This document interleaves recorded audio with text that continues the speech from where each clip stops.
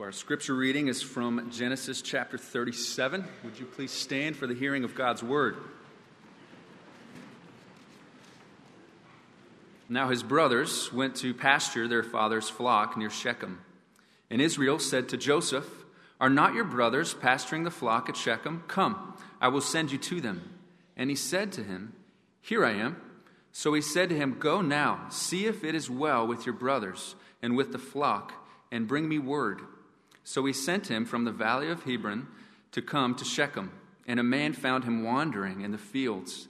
And the man asked him, "What are you seeking?" "I am seeking my brothers." He said, "Tell me, please, where they are pasturing the flock." And the man said, "They have gone away, for I heard them say, 'Let us go to Dothan.'" So Joseph went after his brothers and found them at Dothan. They saw him from afar, and before he came near to them, they conspired against him to kill him. They said to one another, "Here comes this dreamer. Come now, let us kill him and throw him into one of the pits. Then we will say that a fierce animal has devoured him, and we will see what will become of his dreams." But when Reuben heard it, he rescued him out of their hands, saying, "Let us not take his life." And Reuben said to them, "Shed no blood. Throw him into this pit here in the wilderness, but do not lay a hand on him, that he might rescue him out of their hand to restore him to his father." So when Joseph came to his brothers, they stripped him of his robe, the robe of many colors that he wore. And they took him and they threw him into a pit. The pit was empty, and there was no water in it. Then they sat down to eat. And looking up, they saw a caravan of Ishmaelites coming from Gilead, with their camels bringing gum, balm, and myrrh on their way to carry it down to Egypt. Then Judah said to his brothers, "What profit is it if we kill our brother and conceal his blood? Come, let us sell him to the Ishmaelites, and let not our hand be upon him, for he is our brother, our own flesh." And his brothers listened to him. Then Midianite traders passed by, and they drew Joseph up and lifted him out of the pit and sold him to the Ishmaelites for 20 shekels of silver. They took Joseph to Egypt. When Reuben returned to the pit and saw that Joseph was not in the pit, he tore his clothes and returned to his brothers and said, "The boy is gone, and I, where shall I go?" Then they took Joseph's robe and slaughtered a goat and dipped the robe in the blood. And they sent the robe of many colors and brought it to their father and said, "This we have found. Please identify whether it is your son's robe or not." And he identified it and said, "It is my son's robe. A fierce animal has devoured him. Joseph is without doubt torn to pieces." Then Jacob tore his garments and put sackcloth on his loins and mourned for his son many days. And his sons and all his daughters rose up to comfort him. But he refused to be comforted and said, "No, I shall go down to Sheol to my son mourning." Thus his father wept for him. Meanwhile, the Midianites had sold him in Egypt to Potiphar, an officer of Pharaoh, the captain of the guard. Amen. You may be seated.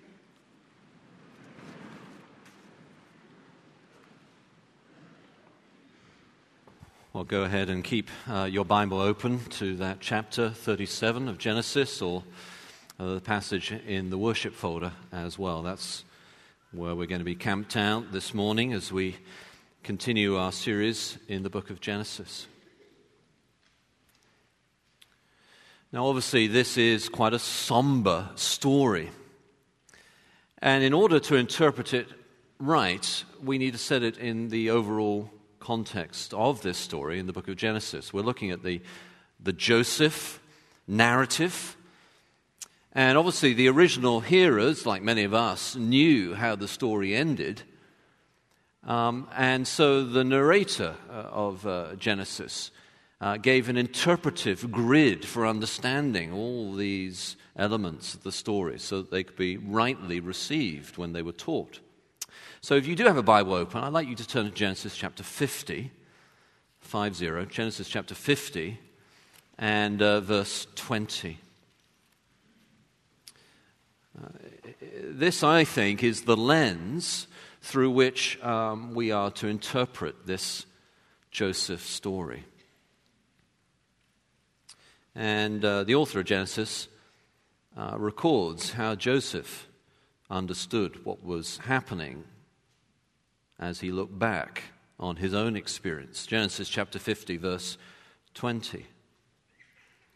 You intended or meant or planned, you intended to harm me, but God intended or meant or planned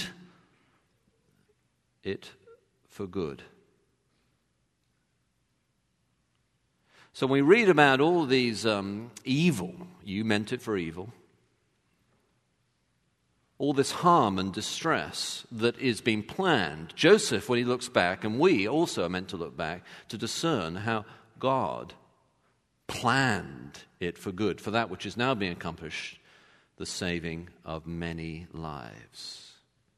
This is the purpose of the story. And of course, today in our culture and our time, it is very important that we look face on the difficulties that our culture and our society is immersed within.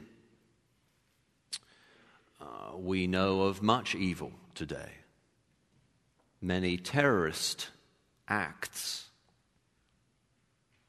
And many of us are trying to figure out, not only at a very practical level, what is our right response, but also, and fueled by the theological level, the true way of looking at life. The French, one of the candidates for the presidency of France, as they go through an election very soon, said this about terrorism: it is an imponderable problem and will be part of our daily lives for years to come. Now that is the reality that we face today. We can no longer, I think, pretend as a civilization, as a society, indeed as a church that is in the Western civilization, that we do not face times that are in some ways troubled. In many ways troubled. Of course, there's much peace and security too, still. But not a week goes by, it seems, that we do not hear of some vile terrorist act. So that's the macro level. But then also there's the micro level. Not that it's less significant, but that it isn't something that everyone in every place is talking about, but affects local communities and individual lives and families. Pastor Ben already prayed for the situation, the tragedy that occurred just yesterday at Wheaton College. There's a wondering that such events inevitably cause in our minds, where was God? How do I put together a theodicy? Or even more practically, how do I worship God when faced by evil, suffering, trauma, difficulty?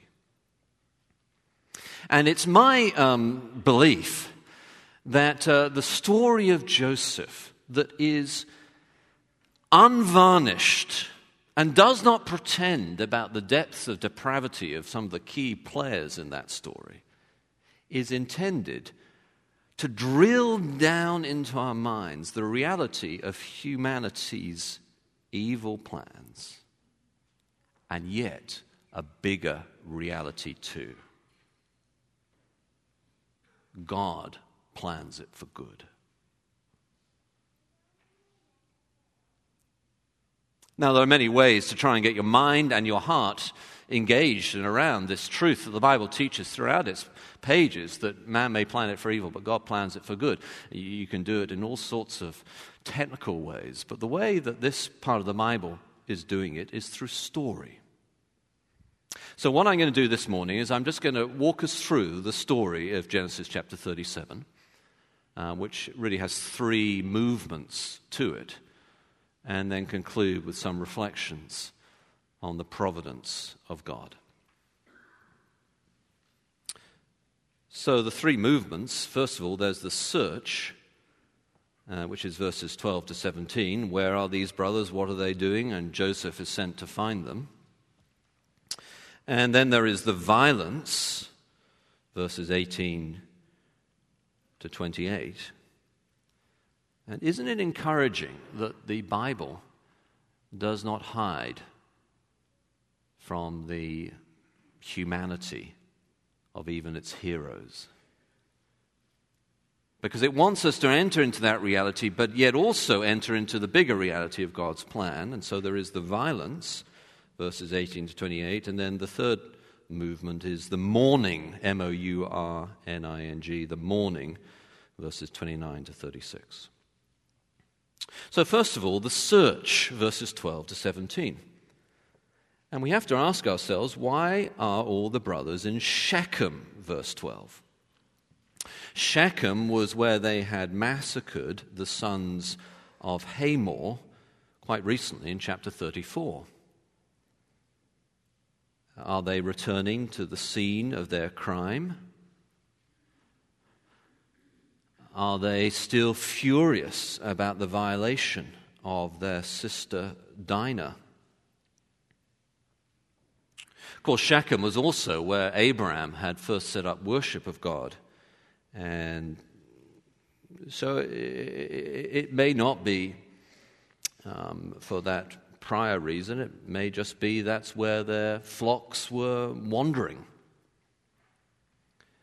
But at any rate, it seems to me their location is used by the narrator to suggest that their boil of anger against Joseph was getting ready to burst. Joseph goes off obediently at his father's command, and again we have to ask ourselves, why did his father send him off to see his brothers? Didn't his father realize that there was tension in the family? He seems more concerned about some external threat that his brothers might be facing rather than the internal threat of division in the family. At any rate, unwittingly, Joseph walks into serious danger. He cannot find them at Shechem. Shechem is quite a long walk, actually, from Hebron. It's about 45 miles or so north. He's following the great central ridge, sort of spine path that the patriarchs took down through the middle of Israel. It's about 45 miles. And then verse 17, apparently randomly, though nothing in this story is random because God is planning it for good, even though men are planning it for evil as well. But apparently randomly, verse 17, he comes across someone else and he asks where his brothers are. And he gets directions to go to Dothan, which is another fair walk about 15 miles or so further north. Joseph is 17 or thereabouts now, vulnerable, clueless, young, and inexperienced. And now we come to the violence. Verses 18 to 28. The brothers spot Joseph from a distance, verse 18. It's almost like they are using binoculars to hunt him. There he is. And they recognize him. We wonder why, presumably because Joseph was wearing his special multicolored royal robe. Again, we're struck by the foolishness of Joseph's father and Joseph's own deaf ear himself to the feelings of his brothers. He's, as it were, wandering around carrying his sports trophy with him. The trophy that he got, and his brothers did not.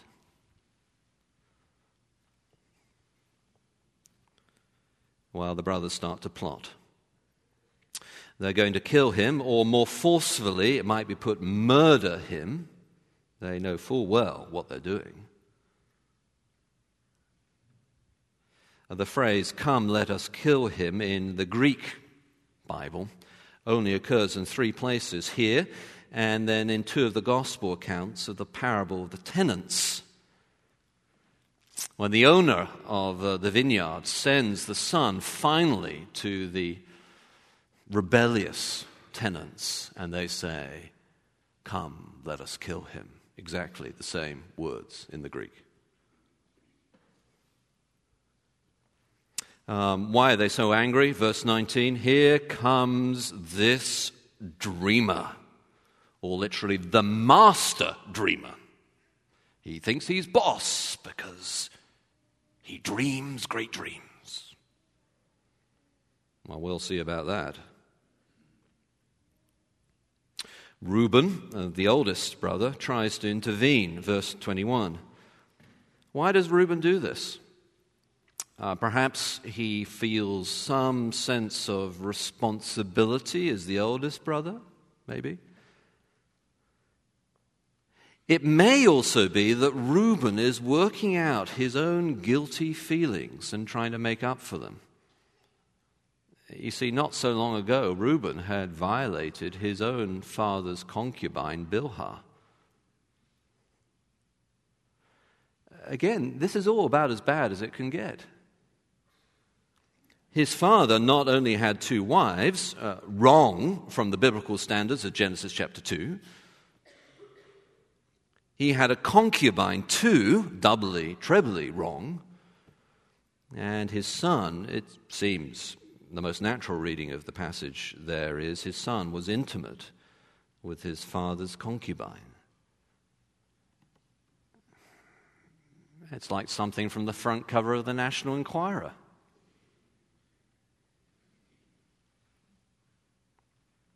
Well, for whatever reason, Reuben does try to make things better by suggesting a less awful thing to do. He's saying, just throw Joseph in a pit.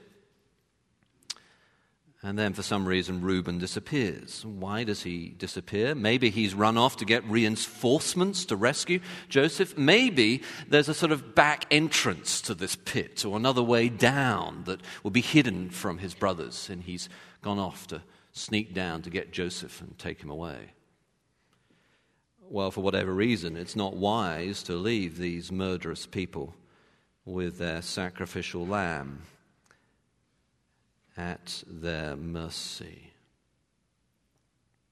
Again, I want to remind us of this interpretive grid. You planned it for evil, but God planned it for good. The reality is God is sovereign, whether we believe it or not, accept it or not, want it or not. The sovereignty of God is not an idea, it's a declaration of a truth. And yet, this story, I think, is encouraging us along these lines. For those who yield to the sovereignty of God, there is in every burden a purpose, every suffering a call, every evil a greater good, every cross a most glorious crown. He's in the pit. We're told, verse 24, the pit is empty, it has no water in it, which is a detail that strikes us as surprising.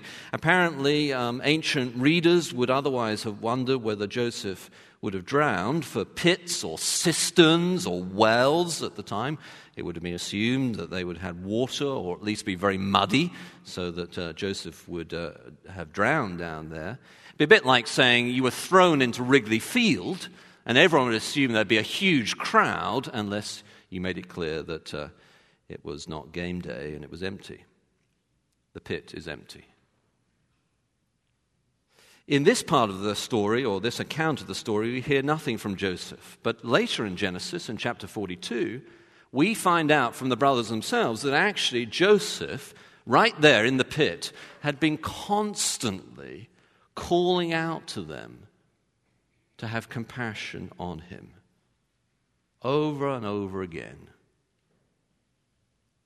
So we need to hear that voice of Joseph saying, will you have pity on me, calling out to his brothers, as his brothers, verse 25, sit down for a quick bite to eat.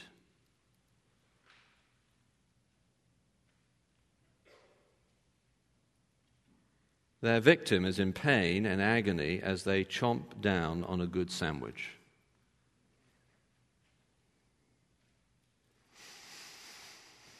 Well, as chance would have it, except it isn't chance, it's providence. As Matthew Henry put it, providence so ordered it. Traders come by. Now, Dothan lies near one of the great ancient trade routes from Mesopotamia to Egypt, went through Israel, and right next to one of the sort of main highways of this massive trading, and so there are traders there.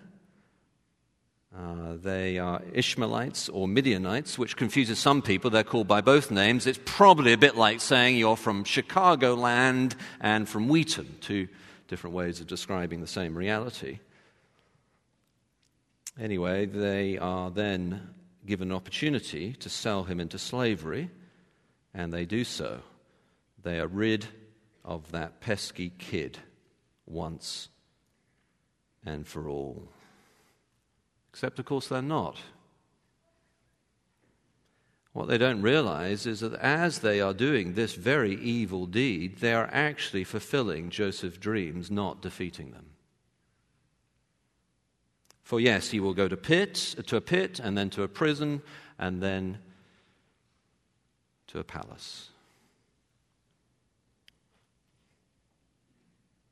Well, the third movement, we've had the search and the violence. Now we come to the mourning, mourning, the mourning, verses 29 to 36. Reuben is obviously devastated, verse 29. And the others go in to cover up their sin mode. They dip Joseph's robe in blood, verse 31. How deliciously ironic. That robe, that special robe, is covered in blood.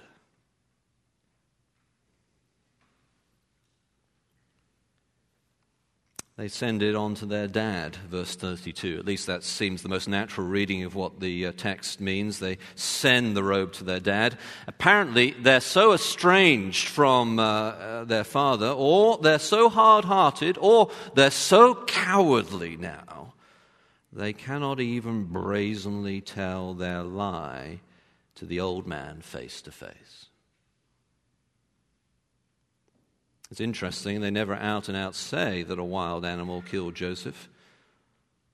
And perhaps they think somehow inside that if they don't actually say it, they're not actually lying. Such are the excuses that we often make when we tell lies. We're just deceiving, not lying. But of course they intend Jacob to be led to that conclusion, and Jacob is led to that conclusion. Verse 33, he identifies the robe. And then we come to these extraordinary short sentences of verse 33, which indicate his extreme emotion. My son's robe, ferocious animal, torn to pieces. I suspect it's a quotation of what he said at that moment.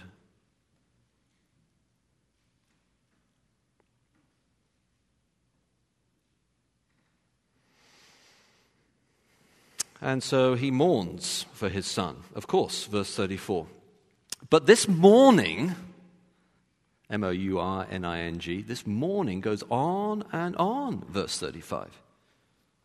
Whereas the formal time of mourning was about a week for a parent, Genesis 50, verse 10, or a month for Moses, Deuteronomy 34, verse 8, this mourning, Jacob vows, will never end, verse 35.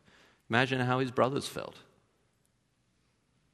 Even as he mourns for Joseph, he's making it clear who he favors. Oh yes, he's going to mourn until he dies. Goes to Sheol, the grave, that shadowy place of the dead. At this moment, he doesn't even seem emotionally to have hope for a happy life afterwards for him or his son. Or perhaps he's saying he's going to mourn himself to death. Reminds me a little of Charles Dickens' Great Expectations of Miss Havisham, constantly mourning, if you know that story.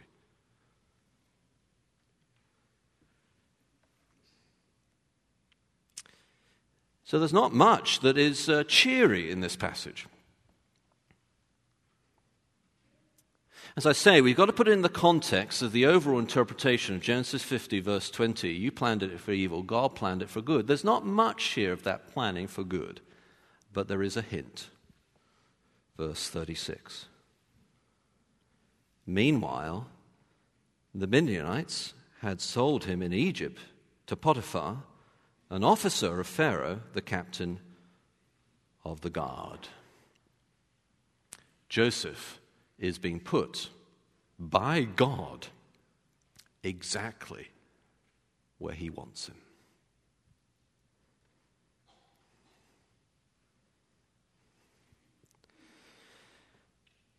Such is the extraordinary sovereignty of God, even in the midst of evil. You know, if our idea of God's goodness only pertains when we are on the mountaintops of life's experiences and walking in the warm sunshine, then we understand goodness, but we do not understand God. Our God is able to take a slave from a pit to a prison and then to a palace to save his numerous people.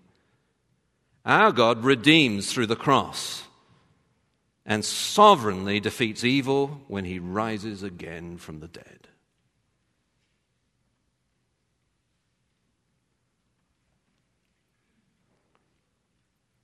See, my goal here this morning from this passage, interpreting it as I think the narrator, the original author, intended through the lens of Genesis 50, verse 20, is that we as a church would grasp firmly God's providential ordering of events, good and bad, for the saving purposes of God. And that we as individuals would therefore yield to God as our sovereign with a sweet delight. It is, of course, our great security. John Calvin, who talked a lot about the providence and sovereignty of God, we sung one of his hymns at the beginning of this service, and he talks about this a lot there. Reigning omnipotent in every place, therefore give us strength in every trying hour. It is the church with a sovereign God that is courageous in the midst of evil, for it believes, not burying its head in the sand, ostrich-like, or fiddling while Rome burns, pretending that there is not evil. It faces the evil front on, face on, and also believes that God is the God who has a plan for good.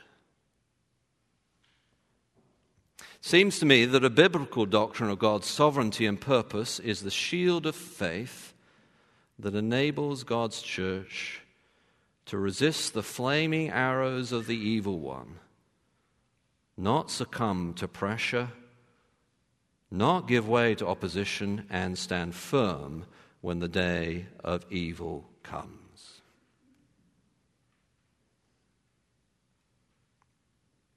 As I was reading around this passage this week, I read back to B.B. Warfield, who wrote a paper at one point on providence.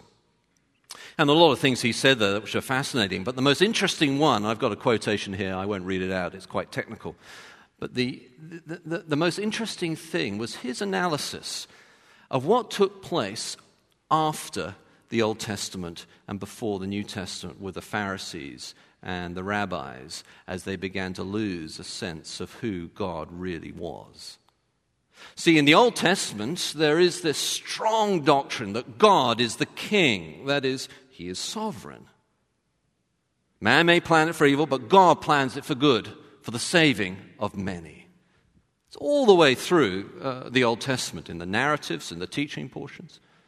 And yet B.B. Warfield said that one of the signs of the decay of the people of God after the Old Testament was this idea of God's sovereignty began to be muted and even denied. For it is when we grasp onto God's sovereignty that we are therefore able to be courageous. God's sovereignty in the Bible never mitigates human responsibility. No, it always works to give courage. It always means that if you this morning are feeling as if you are in the pit, that this in a sense is your day of evil, that you don't have to deny the evil. You don't have to pretend that it is not evil. You can say, yes, this is wrong. But I worship the God who is God. And he has a plan. A plan for good and for saving. Of course, that's the very heart of the Christian message that we remember just last week at Easter. The cross, the greatest evil that was ever done, and the greatest good.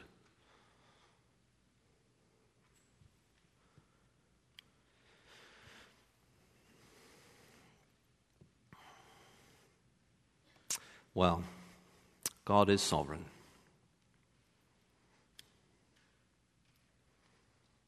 Do you believe that? I hope so. Let's pray together.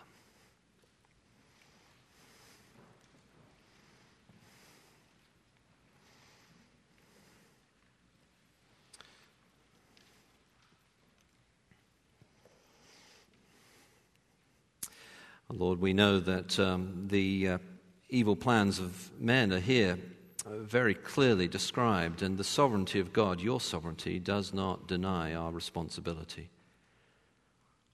That we make choices and decisions and take initiative or fail to take initiative and will be held to account for all those things. And so, Lord, as we read about this jealousy and anger of the brothers, we pray, Lord, that you would release us from any of that. Would you forgive us for our sins? We read here of not just jealousy and anger, but sexual violations. We pray, Lord, that you'd have mercy on your people. And, Lord, that you would grant us, as we look at the effects of evil, a fresh repentance. We think, Lord, of the Tower of Siloam that was brought to you, Lord Jesus, in the New Testament. And you were asked, did they do worse things than others because they were killed by that tower? And your reply, Lord, was no, but unless you repent, you too will perish. Lord, the true wonder that we're faced with this morning is not how is it that a good God and an all-powerful God allows evil things to happen. The true wonder, Lord, is how is it that a holy God, sovereign God, allows evil people like us another day's breath.